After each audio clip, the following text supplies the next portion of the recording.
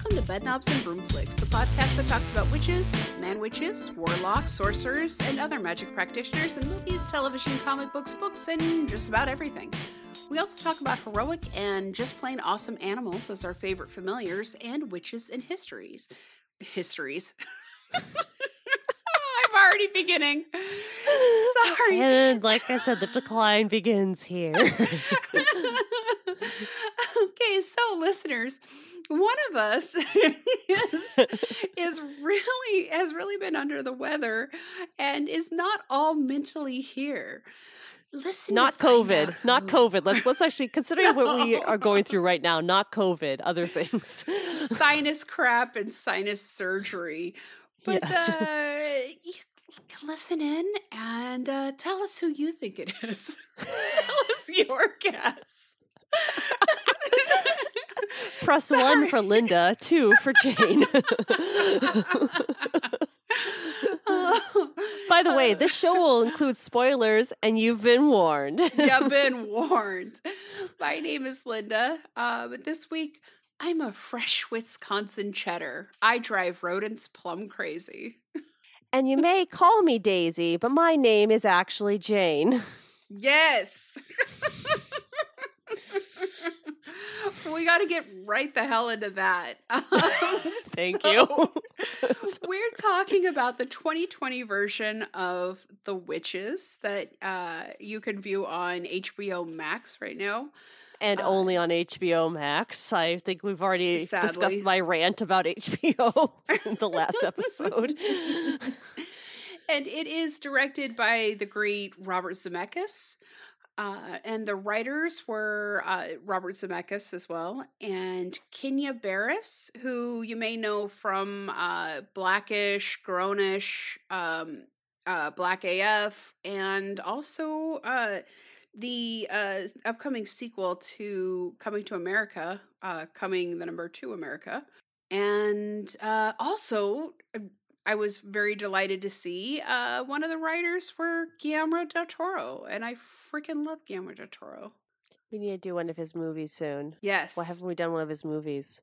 I feel like I can't really pronounce his name right now. It's like I keep trying, but like my sinuses are like, no, fuck you. So you're giving it away right now. Now everybody will know it's you. Hey, well, you could have had surgery and fixed your problem, and maybe I haven't had surgery. Like I'm still having issues. And I think it was painfully obvious before. But yeah, so this was from 2020, and yeah, it has an all-star cast and some brilliant newbies. Well, I shouldn't say like newbies, but people, some child actors who don't have a lot of acting under the belt. Which, to be fair, it's probably good they don't have a lot of acting under the belt, because if they said they had 50 screen credits before the age of 9, I would actually be concerned for their health and safety. Right? So, well, on Cage's Kiss, we just covered Color Out of Space, and the youngest actor was the young version of, I think it's Luke or Lucas in Haunting of Hill House. So I was just like, well, damn. Like, right off the bat, he's got some good cred there. But yeah, so it's as Jane was mentioning, like, please go into your thoughts on that. Well, Daisy. I mean, I guess to start out with, this is, again, The Witches by Roald Dahl, and they just remade it, and we can go into that, but I think we should probably go from the beginning, because there's a couple things they obviously changed, and I think some of it was a really interesting and unique change that I enjoyed. Like, so instead of the grandma, who again gets reverted back to grandma, we don't get Helga or any sort of special names anymore. We get grandma and we get Hero, aka Boy. Actually, I think he gets a name, and I was trying to look this up earlier, but I kind of spaced on it.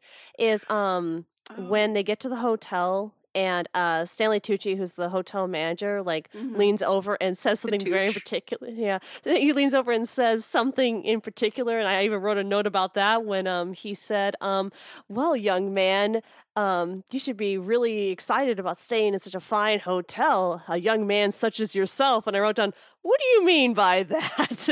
Oh, yeah, there's like that's one thing I love about this. One of the changes that I love is that it really, it didn't just bring it to the setting of the 60s in America, but it like put it right smack dab in all the shit that was going on in the 60s in America and like during the civil rights movement. Yeah, And well, and it they really changed captured that racism. Sorry. Yes. What? Oh, no, I was going to say yes. Like, you have to bring up the fact that they obviously changed the race and the nationality of the characters.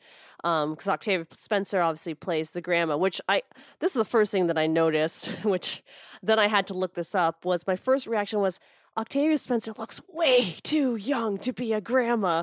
And then I looked her up because at first I thought it was like one of those like weird like Jennifer Lawrence type things where it's like she's in her 30s and somebody was like, well, we can make her into an old person. And it's like, and I wish she's in her 50s and I mean, she's 50. I'm like, holy shit. So my first reaction was like, they just made this like nice young woman, like, you know, to be a grandma because they didn't want to cast an older woman and everything. Or like they just think like any woman in her 30s can be like a grandma. It's like, that doesn't make sense. I thought she was in her 50. She was 50. I was like, holy crap. So first off, aging well, Octavia Spencer, really fucking aging well. You shocked me there. Fucking well. Although and apparently she may have fibbed about her birthday before. So I think she said before that it was 1971 and it's really 1970 or something like that. So I don't know. It doesn't matter. In my opinion, she still looks way too young to be a grandma. But man, she looks fucking great. I also want to nominate both her and the young boy played by Jahzir Bruno as the best version of what would happen if a mother lost a daughter and a grandson lost a mother at the exact same time and the grief they would be going through. Yes, that was believable. I put that in my notes that the way that I love that they actually take the time to focus on the loss of his parents and the loss of her daughter in the beginning and the relationship between the both of them and how it blossoms. And it seems to me like they focus more on their relationship than they do with the actual witches, and I actually enjoyed that. Yeah, because I rewatched this again because my kid came in like halfway through the movie and started watching it and really enjoying it, so he wanted to rewatch it again, which means I might now have to keep HBO Max. I'm gonna bang my head on the wall just for a second here, but he really liked it, and so when I rewatched it, it was like that was the same thing that caught me, was just, you know, like just how obviously devastated he was that he lost both of his parents, and you know, obviously even though grandma lost her daughter in a terrible horrific accident, she's, you know, she has to sit there and go like, okay, I've got this young grandson to raise and I'm going to try to find a way to both fight through my grief while also providing this, you know, young child with a way to, you know, just providing the love and the care and the support that we both need, and they grow together both through their grief, but also just I love their love of music. Like her, yes. I also wrote down going like, this soundtrack is my soundtrack right now. Like I'm loving every single song. And when she's like, a lot of it reminded me of like my childhood because my dad listened to a lot of them. Well, I listened to a lot of that music with my dad. Oh, but, same. Like when she's singing the reach out and like dancing, and I like it got me. It really got me. And then when she tells him, she says, you know, do I feel bad for you? Or do I feel bad? Yes, I'm sad for you. But do I feel bad for you? No. This is life. This is what happened. I lost my daughter.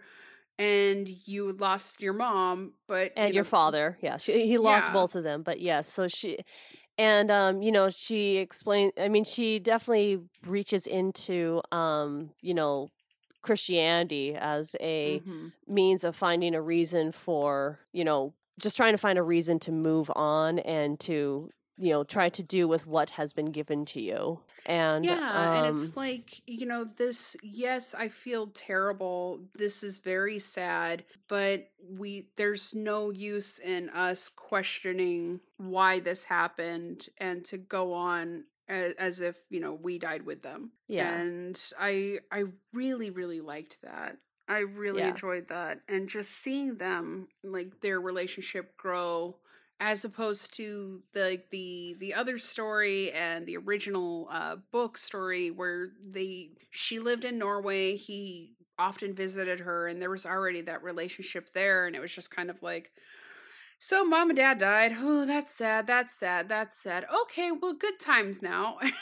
Well, yeah. Well, and even in the book, it almost felt like, he even says in the book that he always felt closer to his grandma than his parents. And Mm-hmm. they have that moment where they just, lay together on her big chair and like hug. But he wonders what's going to happen to him. And it doesn't feel like, that mourning of the loss of the parents, it's more like a fear of obviously what's, going to happen to him. But at the same time, it's like, it almost felt like he was like, I already loved my grandma more, and at least I'm with the person I love the most. That's what it felt like when I read that. I was like, damn, it's like I'm really getting over this really fast. Well, and I like this one because not only did it make certain shifts like that, but also because, like we were saying before, it put it right smack dab in the heat of all the shit that was going on in 1960s Alabama, especially like the South. And like with all the racism that was going on, Stanley Tucci's character, the Tooch, being like, oh, you are very privileged, and kind of like saying you should be grateful and you should keep in line. Yeah. Like I said, the exact words were a young man such as yourself. That's what I was like, and what do you mean by that? Like every single person else, like, and even like after Hero meets his first encounter with the witch in the store, which, by the way, bold ass witch doing it in the middle of the store with the snake and everything. Although I also love Grandma's explanation of you need galvanized nails because you don't want to get locked out. I'm like, I love her explanation for tetanus and how to cure it. I'm like, she's not wrong. At the same time, I'm just like, God damn, like, this is great. And they also added the other element where Grandma is a healer.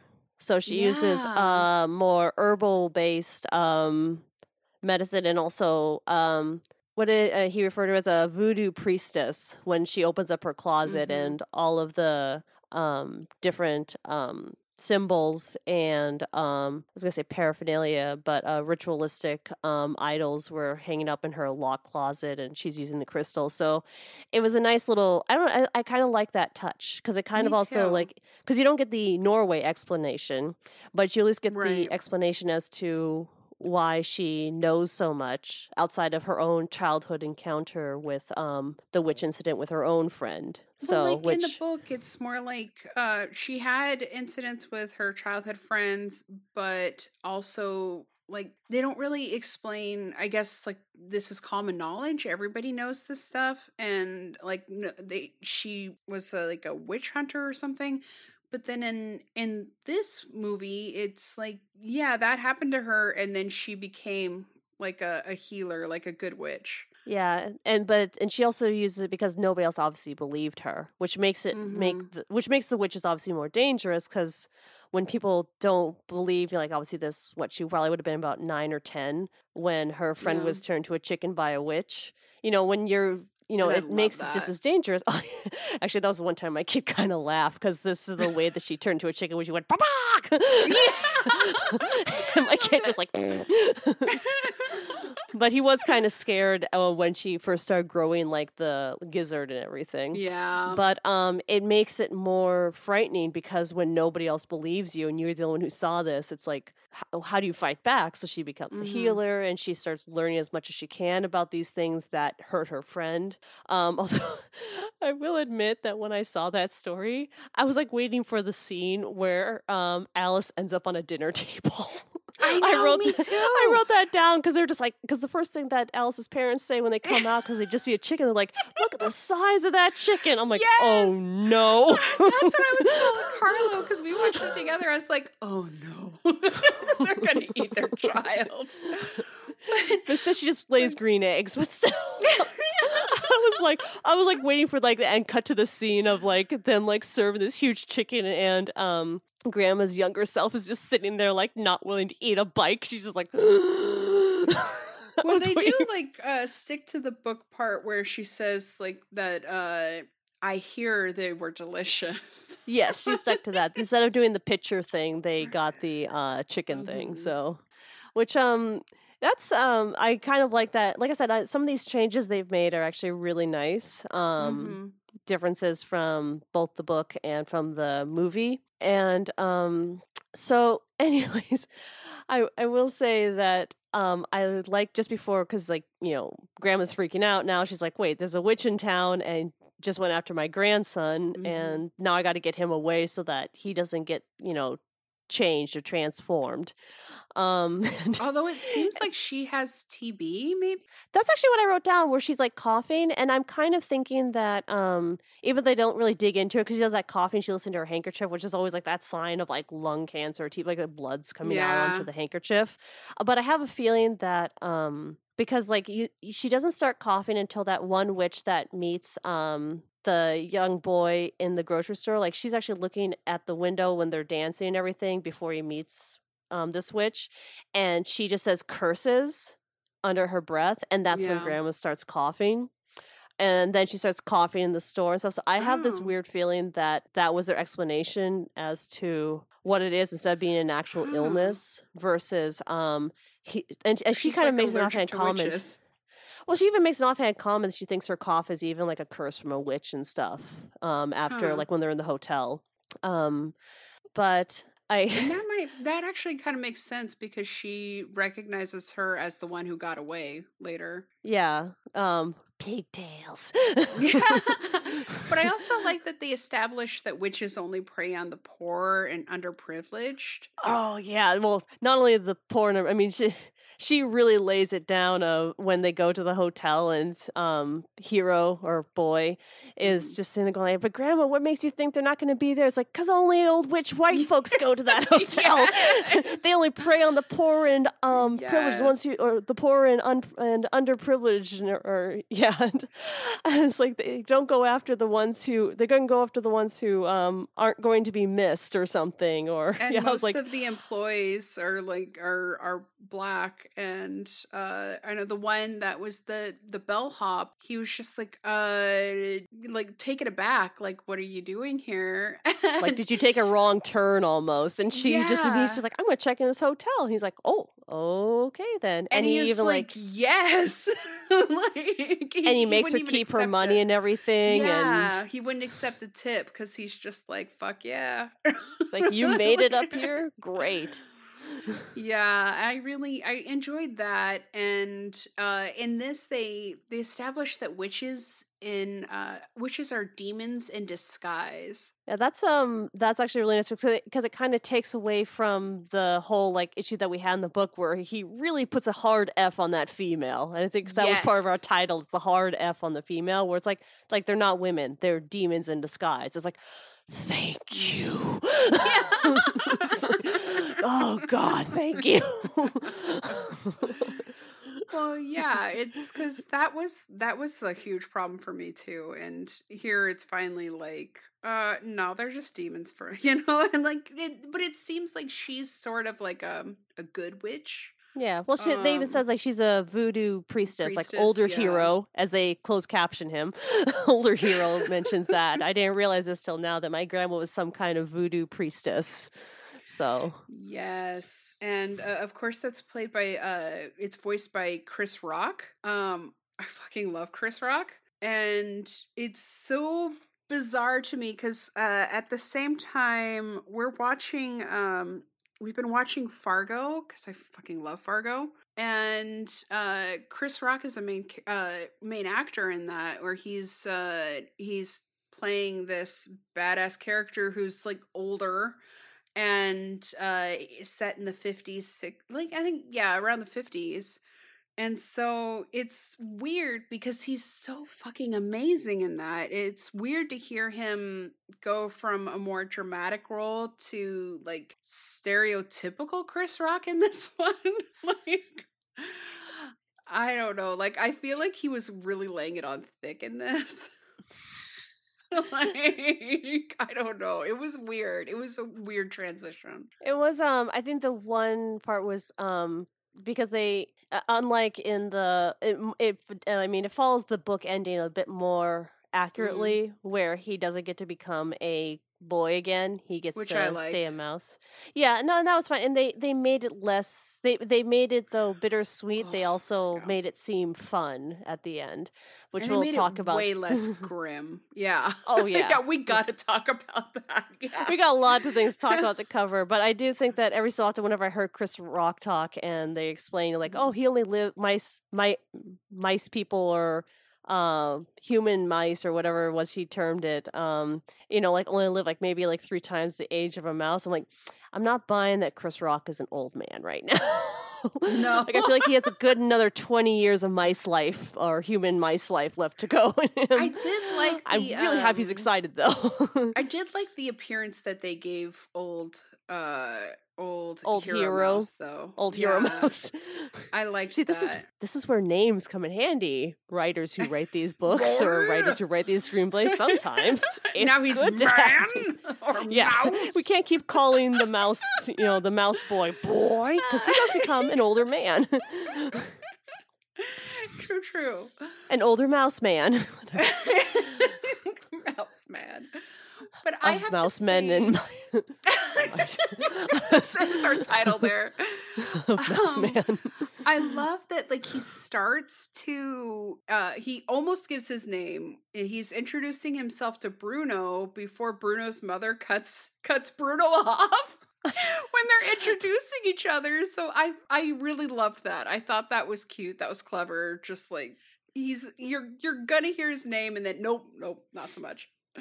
Well, and okay, so I really admit that the first introduction to Bruno, again, really good casting with this kid who plays Bruno. I was waiting for, I wrote down going like, are we going to look at the most likely overt racism of Bruno's family? Because that they say the N-word in the faces of the hotel workers. I was like, God, yeah, they have like to. Just their behavior. I was like, oh, I know they're not going to say it in a kid's movie, but it's like, this could pop up sooner or later.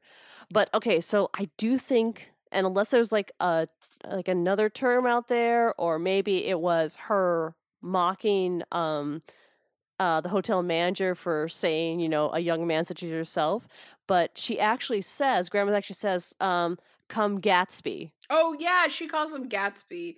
Yeah, so I was like, is that really his name, or is that like a reference to just like that was just like her being like just like replying with some sarcasm and yeah.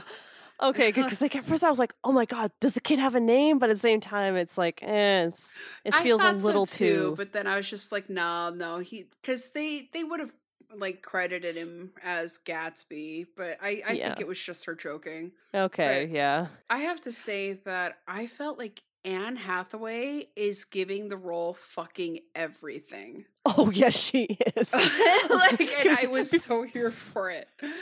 Before she starts talking, even when she walks in, I actually just start laughing because of the the way they redesigned the witches to having those like long, elongated, almost like opening jaw, unhinging jaw like a snake sort of teeth, the scars and everything. All I was like was, why so serious? And I just burst into laughter. And I'm like, okay, I gotta watch the movie. Oh, I loved it. I loved her performance because like she was not holding anything back. And I was telling Carla while we were watching it, I was like, she is giving me both style and lifestyle goals throughout the whole damn movie. You just want a cat that will literally perch on your arm like a parrot, don't you? Hades? I love that cat. Like so much. My kid loved that cat. My kid felt bad later on when the cat got locked in the cage because she got pissed at the cat for just laying in the cage. I'm like, it's a box. Cats like boxes. Have you never owned a cat?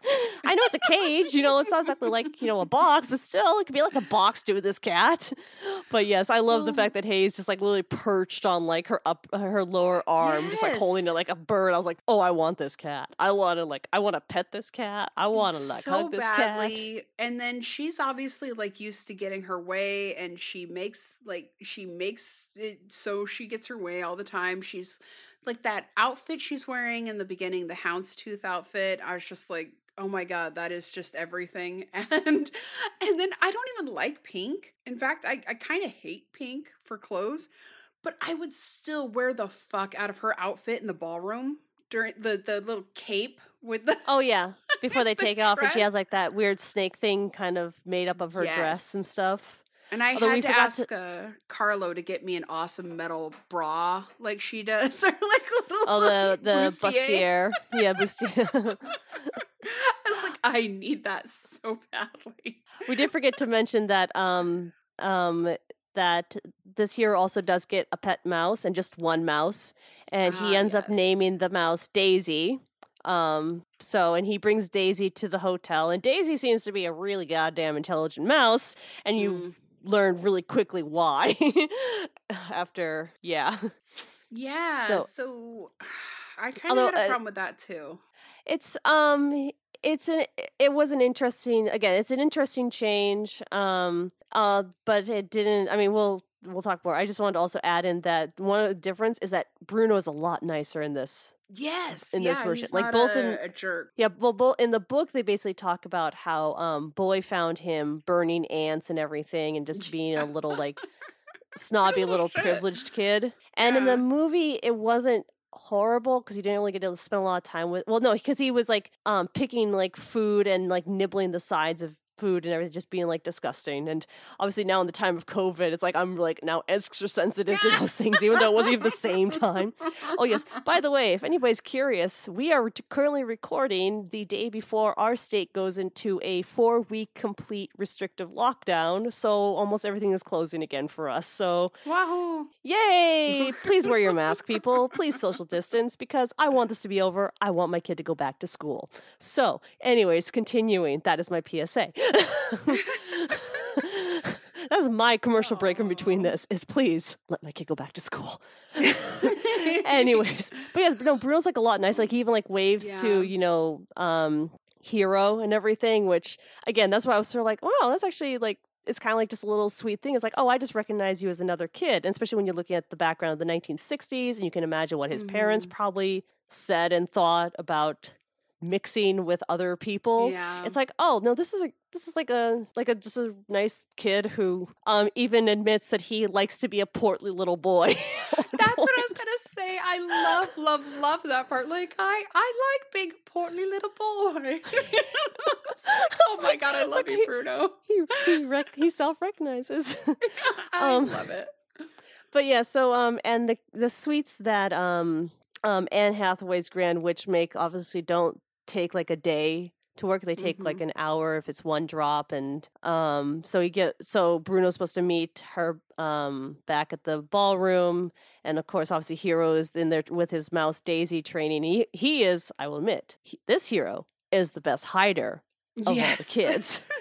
He hid under the stage platform. I was like, okay, that's a good hiding spot. You know, if they didn't have super sniffers, that would be a damn good hiding spot. Yeah, right. And I like how in this one, he was saying, well, maybe I just shouldn't, he's telling his grandma, well, maybe I shouldn't take a bath anymore. And she's like, please. Don't test me. Like, I think I said the same thing. I was like, this grandma is pro bath for her own sake. I like this. I like that. So you won't have any stinky kids running around in this one. Yeah. She's like, look, I know there are witches, but my sense of smell, my olfactory, like, you know, respect is much higher than whether or not a witch gets you. Okay, I love you, but you are gonna smell nice. Yeah. Also, I mean, they're already getting shit from the hotel manager, Mr. Stringer, just for being black and being in that hotel. Like, imagine it being like a black stinky boy. Like, like Yeah, that it could would just not adding make on too things much easier. there. Yeah. But yeah. Getting back to the ballroom, the other thing that I noticed is, and it was the same thing that I thought of when I was thinking about the movie when she kills, when she zaps the witch and it's left like a burnt out chair and burnt out ashes. And in this case, Anne Hathaway's Grand High Witch literally like throws the podium across the room and breaks it. I'm like, God, so much destruction, and I loved it. She destroyed so much of that hotel. Like, so much of that hotel got wrecked. I was like waiting for the manager to just like knock on the door and be like, is everything okay in there, ladies? And like she destroys the stage at one point, and I know she lifts it up and just like breaks it. Destroy it all.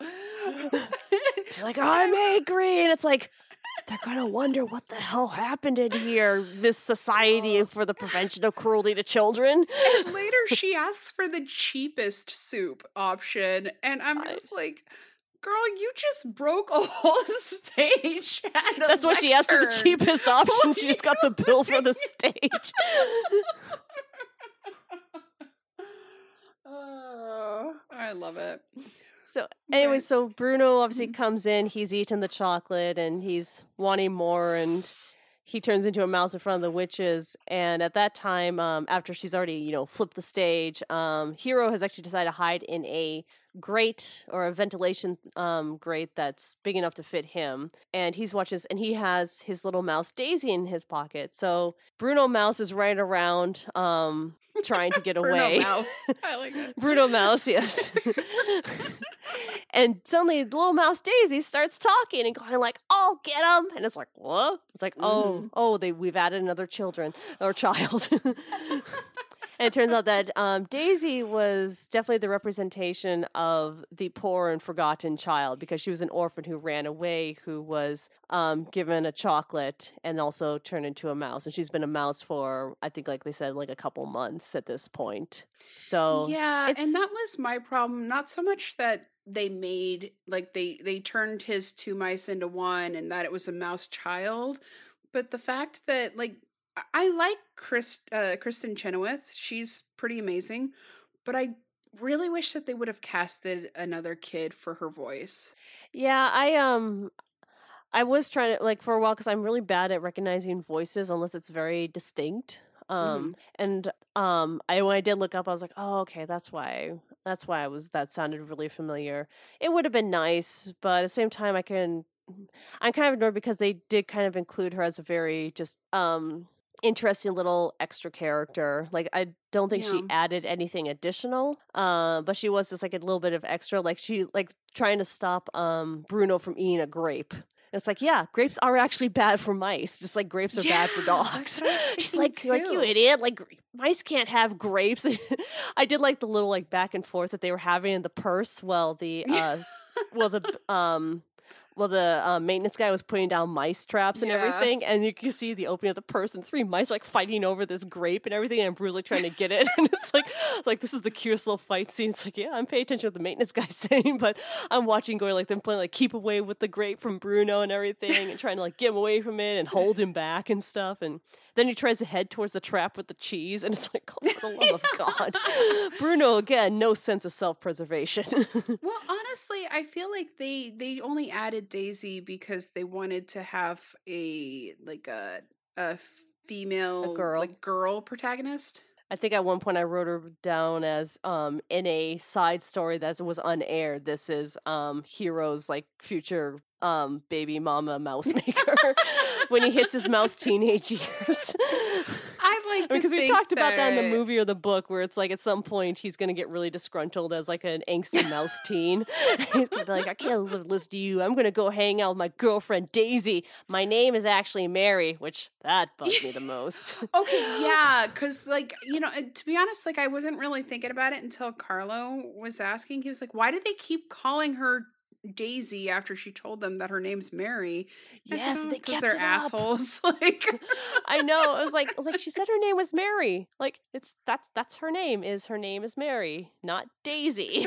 She's not I your know you pet named the mouse Daisy, but her name is Mary. And he even says, he acknowledges her name. It's not like he sits there and says like, oops, sorry, I've been calling. But he says like, oh, I like that name. It's a nice name. She's like, thanks. Like, you've acknowledged the name. Now let's move on. But I did wish that they would have had another, like, because I don't have a problem with them making a character out of Mary Daisy, but I do wish that it would have been another like young actor doing the voice. But. Yeah, it does kind of feel a bit like stunt casting, but at the same time, it was one of those like small things that I can be nitpicky about. At the same time, it definitely didn't take away from the character or from the story that they were building, which was a lot of fun because, like I said, they just some of the little things they did, like even like going down into the sock, like. He doesn't have to deal with the weird hissy screamy, lion-like cat attack like the Luke dealt with in the movie. He doesn't meet any other mice or frogs either, but even like the High Witch that also gets a chance to recognize Grandma as, it's like, oh, I remember you, but is interrupted by Stanley Tucci kind of like trying to persuade this rich, lovely client, to, oh, you can bring your cat if it's in this, carrier type thing. And then the cat gets into the carrier and she locks him in there and leaves him there. And I'm like, and calls him a traitor. I know, I'm just like, what the fuck, lady? She's a demon. I know, but it's like, oh, this poor kitty. Yeah, again, me, I'm just like, my kid loved the kitty too. Like, he was just, like, oh, and I'm like, I know, baby. She's not a nice lady. There was no reason to believe that Hades was a bad kitty. Well, at the same time, Hades was, Hades is the hero of this story. Not hero. He is. Hades really is the hero of this story. Yes. Because, I mean, they as they do, they follow the same plan where they're going to pour, well, first, Grandma's trying to get a potion because she might be able to reverse the spell to turn all the mice kids back into kids, and it doesn't work. It turns into like a black liquid, probably not safe to drink goo. Bruno keeps eating, and they try to do that whole entire like, oh, Bruno, here are your parents and everything, and he's eating a cracker, and I'm thinking it's like, man, it's I'm thinking it's like there is a lot of bravery in a black woman walking up to two rich white people in the 1960s. Yeah. Like, oh no, this mouse is your son. And I want to talk to you about your son. I was like, oh. It's like the stakes just get so much more uncomfortable and higher. I'm just like, no, please don't. It's one thing to be considered a crazy old lady. It's another thing when this is the 1960s. Yeah. That one was like, that one like really concerned me. And of course, like Mr. Stringer, the Tooch, hotel manager, I'm so glad he is easily manipulated. Because totally. Even then, she, Grandma talks her way out of it, going like, do I look like a woman who would carry mice in my purse? It's like, you should take care of this rat problem that you he's just like, what? Like, everybody's really good at just manipulating him. So. Yes, totally. Yeah, he's a total pushover.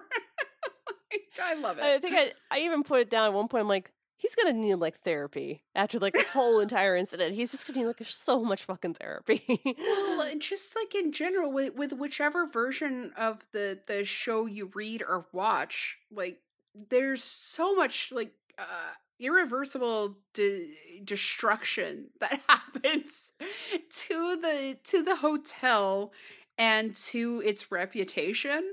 Oh, like, yeah. There's no coming back from that. There's no coming back from that. There's just no. Speaking of the reputation, the food, the no garlic in the pea soup. Oh, what the fuck is up with garlic? I was like, well, yeah, you're definitely demons. You don't like garlic. No offense to anybody who actually officially cannot have garlic. I'm just saying. Well, what I was thinking was like, okay, Tooch, you're not even thinking about this. Like a whole group of like unrelated women, like I mean, literally unrelated. Like, they're not family. They're all allergic or have an aversion to garlic. Like, well, their aversion is they turn into rats, so it doesn't seem like they were aware that they were turning into rats, but still. That's a really unique food sensitivity. And to be fair, considering what it was back in the day, food sensitivities were not really cared about. So, he's, I mean, granted, she waved money in his face to make sure that, nobody, that the soup was made a particular way, but still. Well, and the kitchen scene where the hero puts the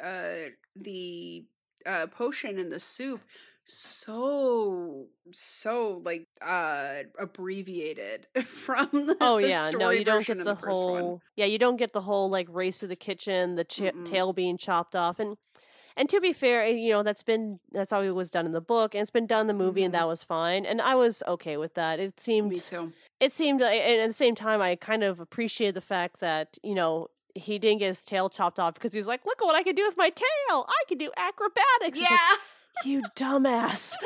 As he was in the book. It's like, what? Yeah, I had to tell Carlo about that. I was like, yeah, he's a real dumbass in the book. And he's just like, check it out. Oh, man. Yeah. And they even mentioned, like, and then he realized that the chef was, like, literally looking at him as he's doing all these, like, flips and stuff. I was like, what? But yeah, I'm kind of happy that they didn't do that. And this one, it seems like while they were still obviously paying an homage to the original movie and the original story, they also made it way less creepy for kids, way less scary. Yeah, even whether they turned into mice. I mean, I think my kid, the only time he looked away a couple times was when they were taking off all of their wigs and stuff, because he saw like because at first like she had that reflection where like she just looked like pockmarked and everything, and he kind of was like and then like when the kid is turning into the rat, when they're holding him down and stuff, I think that was more scary just because the idea of all these like creepy people just restraining you is very frightening in general for anybody, and that was obviously my kid's problem part. So, but for the most part he enjoyed a good amount of it. He kind of like had his like hands up to his face when obviously the head witch didn't drink the soup, and Hero and the other mice and Grandma go to the room to get all the bottles and everything, and Hades is still in the cage, and poor Hades. And she sneaks in there while the mice are underneath the couch, surrounded by all the rat traps, surrounded by all the cheese, and Bruno still has no sense of self-preservation. And he's like, come on. He's like Montgomery Jack from the Rescue Rangers. Was like, cheese.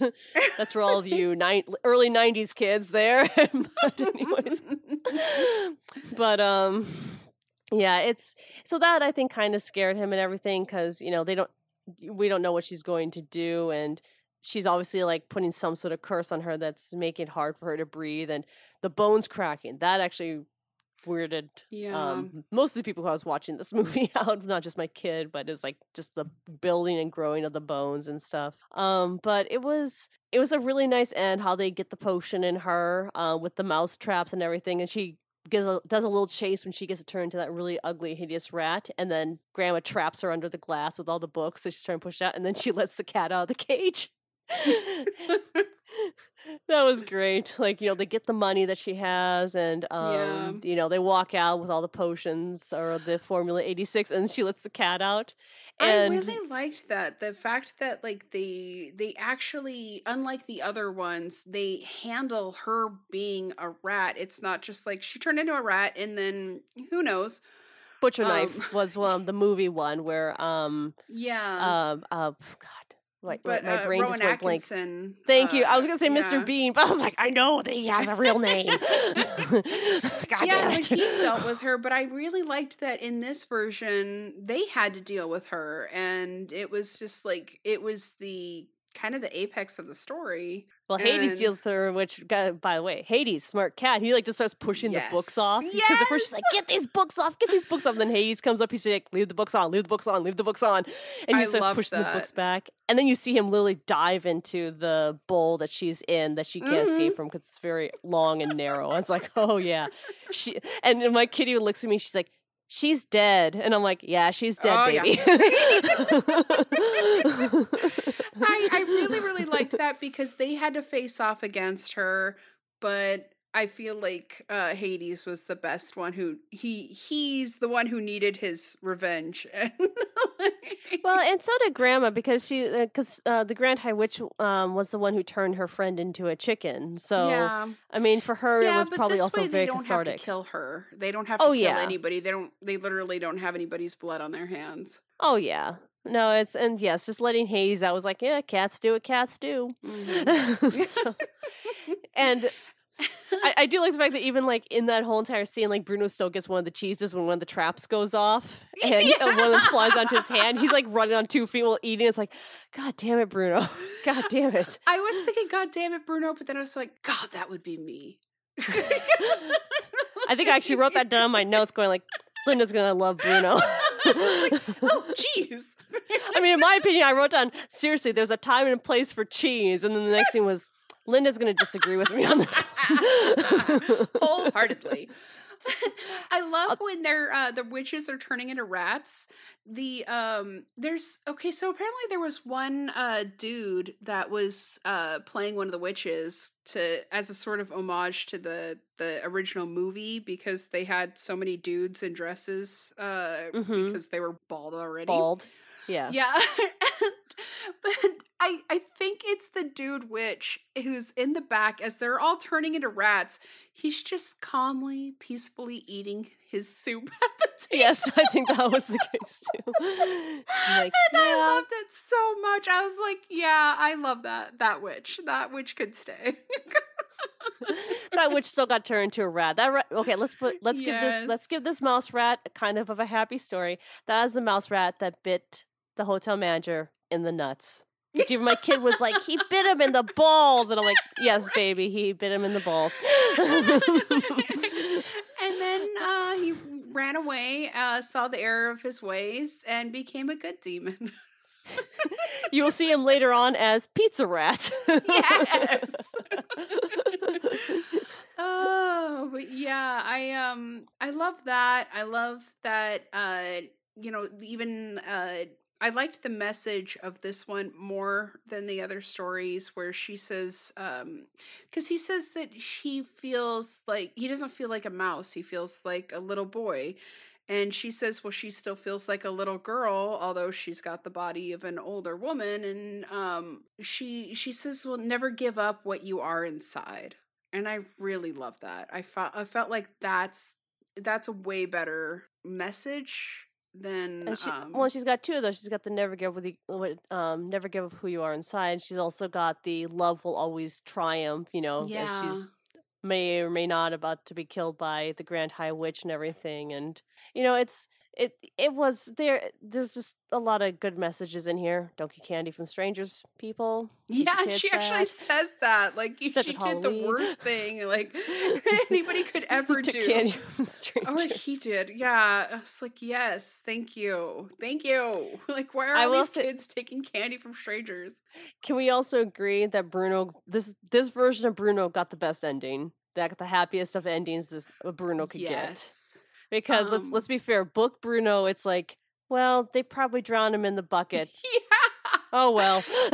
And then it's like movie Bruno's like, maybe they kept him all alive long enough for the good witch to come and find him and turn back into a boy, but I mean, yeah, they did kind of acknowledge him as their son and everything, but it's like, they still had cats at home. They had a little slip up of a door not being placed right.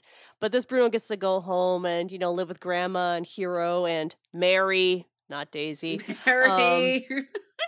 I'd like to think that they were a throuple. Because it shows them going on adventures later and, like, traveling around. And I'd like to think that they were a happy throuple. But I pointed something out that was like really grim to Carlo at the end. At the end, when older Chris Rock Mouse is giving the presentation to all of his like assassin children. I have something to say about that too, but you go with yours first. Notice that he's the only mouse. It's just him and his grandma, which leads me to believe that the other ones have died. Yeah, Mary was older and Bruno wasn't exactly healthy. Yes, the elephant in the room, Bruno was definitely not healthy to begin with, and he may have enjoyed being a portly little boy, but he definitely kept wanting he may have eaten a grape at one point, for all we know. Although they both seem to live until like 1979, according to that postcard where all three of them are pictured and stuff. So, which, I mean, if that's how long they're going to say that even older hero got to live, then, hey, that's pretty much ties up with what, Grandma thought and everything. She even calls him old timer at the end. Although, and my thought was on they gave him like little gray hairs around his face and on his muzzle of his face. So, yeah, they did. I mean, I knew what they were going for. Though at the same time, I was like, he could also still been a teenager based off of the way that he was like rallying the troops, which the troops are children. And my reaction was, is this organization also known as Nerve or Attack on Titan? Is this like, we was like, well, we can't like get adults out there. Like they'll get killed. Like let's recruit children. Like they'll be the nice little, they'll be our recruits. Like we don't care if they die in this process. It's like the witches are still dangerous even if you don't eat their chocolate.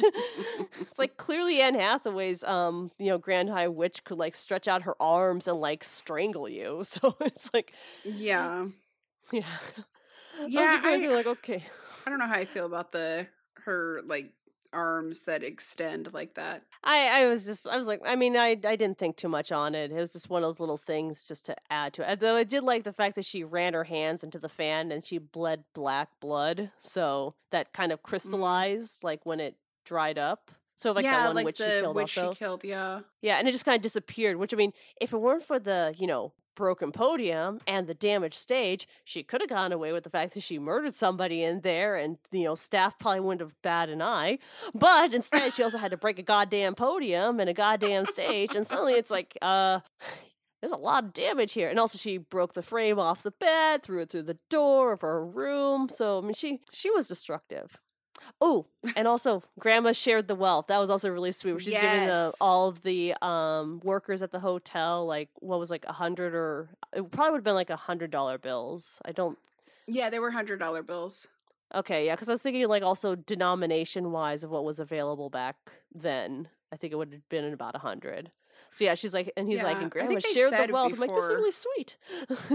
Yeah, because I really liked that because like they didn't need all that money for themselves, and like and it was enough money to for several witches to open up sweet shops. So yeah, I mean, so they could have gone easy on their witch hunting, witch killing brigade, and still. Now that makes me think because I just came to this conclusion: how did they convince a whole bunch of children to sit in an auditorium without their parents explaining witches and going on? Right? Like I feel like they really should have just cut that part out. Yeah, because it was just like it kind of ruined a lot of things.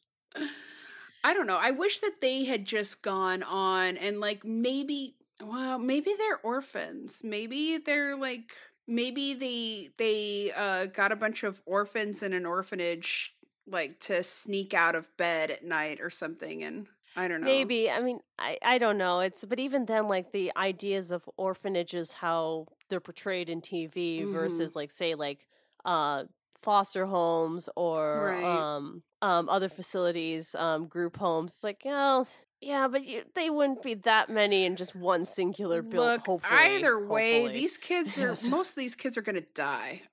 Yes. Speaking of the poor and forgotten and unimportant, they've all got their Formula 86, and they're gonna just. Oh yeah. I mean, they at least had addresses, so they weren't like randomly going around just looking at like their teacher and be like, "She gave me a D-." Bitch. She's a witch. Although, oh my god, put that power into the hands of a kid. Oh my Holy god. shit. I know that you would be very happy to know that. Okay, so the director was the amazing Robert Zemeckis, who is known for being one of the writers of, or the writer of Back to the Future, and director of Forrest Gump, and many, many amazing films, including he was the producer of Matchstick Men. I knew this. Nicolas like Cage. My hackles were like, I fucking. This is why we're doing Vampire Diaries. This is my revenge. Get them all in as you can, Linda. I've actually been trying to research any possible things that Nicolas Cage could have been involved with, at any of the cast members from the Vampire Diaries. Well, he was in Color Out of Space. It has Madeline, trying to remember her last name, but she was she's in the show The Magicians, which we'll be watching eventually at some point. Yeah, eventually. We gotta cover a lost bet first, and we'll cover that on next episode. So we may have covered it on previous episodes. The brain dead one of us forgot that they wrote a lot of their notes on a different device that's not in the room. And so you're gonna have to bear with me as I do a lot of injustice to our witch under the spotlight this evening. The amazing goddess that is Octavia Spencer. Oh, I can't wait to hear this, you without notes. I'm just going to listen. God. It's just going to be a lot of shit that I got to remember. This is my listening sound. I can see you, like, cupping your ears. Oh, you should see the smile on my face as I'm just like, yes, this is... You want to talk about all your Nicolas Cage knowledge? Now talk about Octavia Spencer. Damn it, she deserves so much better than this. Yes, she does. And I know you made notes, and then you forgot them. Oh, God. And I know we should have covered Anne Hathaway because she's the head witch, but, I feel like, there's no slight to Anne Hathaway. She's amazing, and like I said, she was giving this, like, her role in this fucking everything. But when you have Octavia Spencer there, it's kind of like, you have to fucking go with Octavia Spencer. You have to. Yeah. Can I just say something about Anne Hathaway, though? I don't understand the hate she gets. Me neither. I've been trying to figure that out ever since, like, a lot of people just started, like, hating on her. And I'm just like, I didn't see a lot of the movies she was in. Me neither. Like, I didn't watch The Princess Diaries. I couldn't get into it. No, that is definitely not a movie for me, as we have kind of figured out that I am not a chick flicks person, which I think is maybe The Devil like Wears Prada with the Tooch, and that I didn't see that. That was good. I mean, I was like, the times that I've seen her, it's like, oh, it's I don't see. I like I said, I just don't understand the hate. I mean, maybe somebody else can explain it to me. It's like maybe she's just really snooty or something, but I don't know. It's something don't get that vibe from her, but I don't know. I know she got a lot of shit after she and James Franco hosted the Oscars, but that's like one of the hardest James goddamn Franco jobs. for that. I blame James Franco for that based off of what I saw. It's like she was doing the best with what she had. Well, and not only that, but like there's so many comedians that won't touch it with a 10-foot pole or any like award ceremony for that reason, because there's always going to be those people saying like, oh, that was god awful, and like, you're always going to get shit for it no matter what. Yeah, it's like you didn't do anything new, and then they get somebody who does something new, and it's like, oh, go back to the traditional. It's like I think about Seth MacFarlane hosted the Oscars, and everyone's like, oh, why don't we go back to old school and everything? It's like, you guys have been complaining that nobody's freshened this up, and he's trying to bring in younger audiences because this award show bullshit's kind of dead. I'm sorry. Yeah. So I think he was trying to, bring in his audience, which is different. So, and I kind of enjoyed it. So, but at the same time, it's like, Oscars are still not for me. So that's why I don't understand the hate she gets. If that's what got her the hate she got, it's like, well, yeah, I don't really like the Oscars because it's just so it's unfortunate, but people have to campaign to get them. Yeah. And it's a lot of I don't want to say political as in politics political, but showbiz politics. Yeah, a lot of that crap involved. And so it's just I that being said, Octavia Spencer was nominated first in 2012 for an Oscar for portraying Minnie in The Help. And she won for best supporting role, actress in a supporting role. And then in 2017, she was nominated for a supporting role again in Hidden Figures, but unfortunately, she did not win that. She was also nominated in 2018 for best supporting role in The Shape of Water, which fucking loved it. But unfortunately, she didn't win for that either. And I'm not gonna rest until I see her nominated for for a leading actress. It's gotta happen. It's gotta happen soon. But she, and on that subject of the Shape of Water, she was supposedly a lifelong fan of horror and the fantasy film genre. And she said that she's seen every film directed and executive produced by Guillermo del Toro. And so I was so happy to see that, because she was in Shape of Water and she got to work with him, and he was the screenwriter for The Witches, and that just fills my heart with joy because I fucking love him too. I fucking love her, and it's just one big love fest. I really want her now in a Guillermo del Toro movie. A Guillermo del Toro horror movie. I'm just that would be so awesome. I want her to be the lead. I still haven't seen Ma. Not a Del Toro movie, but it is a horror movie. Yeah, I'm kind of interested. I mean, I like horror movies, so it's just I don't get a chance to watch a lot of them because I've been child I don't know person. what it is. Well, no, I mean honestly, I can figure out how to make time. But I just get into TV shows right now. So I just I've been binging a lot of TV shows, and to do a movie it's be I have to just sit down and want to watch this movie. Me too. I'm the same way. Lately I've been really getting into I don't know why, but okay, so I love horror movies, but I am a sucker for period pieces. And I've been really getting into Call the Midwife lately. And I am freaking all about it right now. And so it's kind of hard to watch movies right now because I'm yeah, or I could watch Call the Midwife. Yeah, and this is if I feel like watching something, because for the most part, if I do sit down to do anything, sometimes I'll either turn on a musical I've already watched or listened to, because I'm also doing other things. Right. So that's something to have in the background. Yeah, it's kind of what's nice about what we've been doing is I watch a movie and I also have to write about what I'm watching, or watch a TV show and I have to write about what I'm watching. So it gives my hands something to do. It always bugs the people that I sometimes watch stuff with, because I have to be doing something with my hands. So I'll be typing, or I'll be why can't you just watch the movie? It's really, really hard because my hands are in constant motion. Going to the movie theater is why I actually order snacks, is because it's I even if it's a drink, I just need something to do with my hands in the meantime. I don't know. I'm the same way. Really impulse.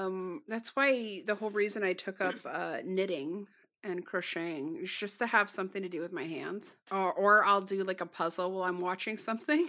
Oh yeah, you see all the Lego sets that it's I will watch anything, and I will build these Lego sets. I mean, even watching some of the TV shows that I'm watching that I enjoy, it's like I'll still have like I also have a Word document up, and I'll still be writing stuff while watching, and like I'll maybe take a break to be like, okay, make sure I catch this and back to this, and I'm still listening. So it's hard for me to like just want to sit down and concentrate on something. So, and I know that there's some things that I really do need to concentrate on. So this has actually kind of been a nice way of actually watching something, being able to do something with my hands, and also getting to see new movies and TV shows. Or in somebody else's case, getting to rewatch something because somebody lost a bet. Anyway. So she was born in Octavia Spencer was born Octavia Lenora Spencer in Montgomery, Alabama in maybe 1970 ? And she graduated from Auburn University with a major in English and a double minor in journalism and theater, which was pretty goddamn amazing because she also has dyslexia. And I read somewhere that she learns her lines by figuring out like how to emote the lines by like acting it out physically. And so I really liked that, and I thought that was pretty goddamn amazing. She worked as like an intern in for the Whoopi Goldberg movie The Long Walk Home back in 1996. And she then moved to LA because her friend Tate Taylor is the one who told her, hey, you should really move out to LA and, you know, see what you can do there. And glad she did, because he ended up being the director for The Help, which earned her the Oscar. So that worked out pretty goddamn well. It's really funny you mentioned The Help recently, because somebody did this entire poster. This just reminded me of it when you mentioned The Help. It said if 2020 was a pie, and it showed a picture of her holding the pie, and I'm like, yep, yes, yep, that's about right. So sorry, continue. When you mentioned that, it's like that's now in my brain. I feel like that could not be more accurate. Yeah, it's and you know what? We still got a month and a half left, so buckle up, kids. 2021 is coming, and we'll see what that leads. So doesn't mean it's going to be good. Doesn't mean it's going to be bad. We'll see what happens. But still, I just watched John Oliver blow up a big 2020, billboard. So don't tell me, because I haven't watched it yet. Oh, okay. Okay. To be fair, he did that 2016 too. So yeah. Okay. Yeah, watch it. Oh yes, yeah. 2016 was a real dumpster fire for me too. Besides what was going on in the world, but yeah. So she was in a lot of roles. And before that, in fact, like her first real acting gig was as a nurse in A Time to Kill. But she, which by the way was directed by Joel Schumacher, who also has worked with Nicolas Cage. But we won't get into that just yet. Oh, God. But anyway, I was going to give you a break. You're making this worse. It's making me want to take closer revenge. But she was in a lot of roles, but it wasn't until was it 2010 that The Help came out, and that's really when she had her breakthrough, when she started getting noticed. It was in 2011. She played the character Minnie Jackson, and it's a fun movie, and it's a fun book. Well, that seems like an asshole thing to say. Like, I think of fun because of her character and that pie. But because like I remember seeing that and I'm like, fucking yes. But anyway, it's good. Anyway, but she really like started getting noticed after that. And since then, as I said, she's been nominated 3 times for an Oscar. One just the once, unfortunately. Golden Globe, she also won for The Help and was also nominated for The Shape of Water and Hidden Figures as well. She was also, oh God, yes. Before I forget, she was also nominated for an Emmy in actually this year for portraying Madam C.J. Walker in Netflix's limited series Self-Made, inspired by the life of Madam C.J. Walker. Fucking amazing. It was, oh God, and the soundtrack for that is just, God damn it, it's just so fucking good. If you have Netflix and you haven't checked it out, check it out now. It's so goddamn good. Just trust me on that. And it's amazing acting, amazing soundtrack. Check it out. But yeah, so she keeps on going. She's amazing. And she's also the author of a series of children's books. There are only 2 out so far. It's Randy Rhoads, Ninja Detective. Which I love. I gotta check that out at some point. But typing it in to see if it's age appropriate for my kid.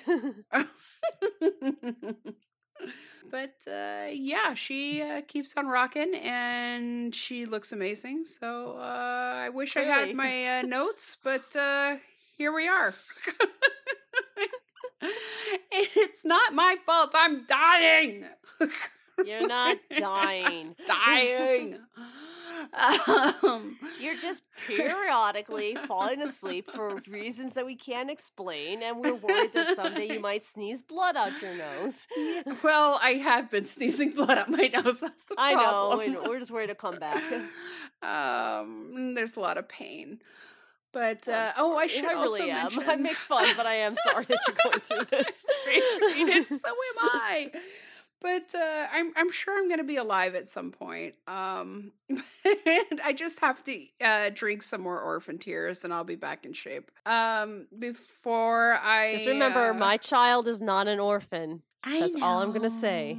And I wouldn't want to make him cry anyway. I like him. Yeah. And also, I was hoping you were going to say I wouldn't want to make him an orphan, because you know what that would entail. Jesus Christ. Well, there's that would be the reason.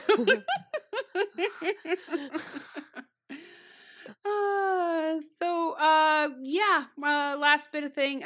She also won the BAFTA award for Best Supporting Actress in The Help, and was also nominated for Best Supporting Actress for The Shape of Water, but did not win that. And she's one of the few women who have, actually one of the few actors in general who have been able to win a BAFTA, a Golden Globe, and an Academy Award, all for the same role, which is pretty goddamn spectacular. So now she just, she has acted on stage opposite Allison Janney, who I also fucking love, and who's her co-star in Mom, which she's been in occasionally. But she said that it doesn't sound like she's going to be doing much more stage acting, because she said she had something like crippling stage fright. And so, it's unfortunate, because if she would, then it gets her that much closer to becoming an EGOT. I wanted to see her be an EGOT. But anywho, you're demanding a lot from somebody. Maybe their goal is not to get an EGOT. I just want her to get recognized for being amazing. That's all.